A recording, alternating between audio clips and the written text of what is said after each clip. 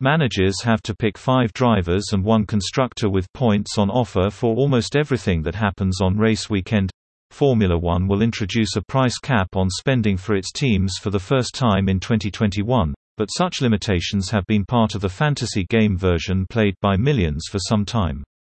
1. Practice makes perfect.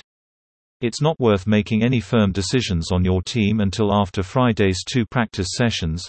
They may be shorter this year, but they will still give you a decent idea of who is going to be quick over the weekend.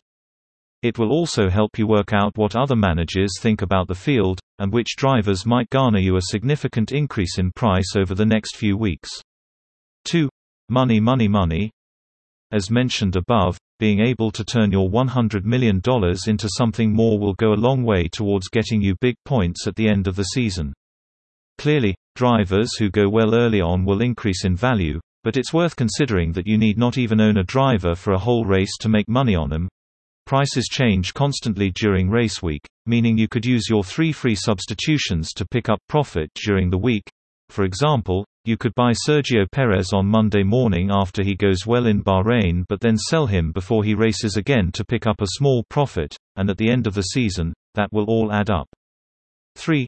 Win the midfield battle.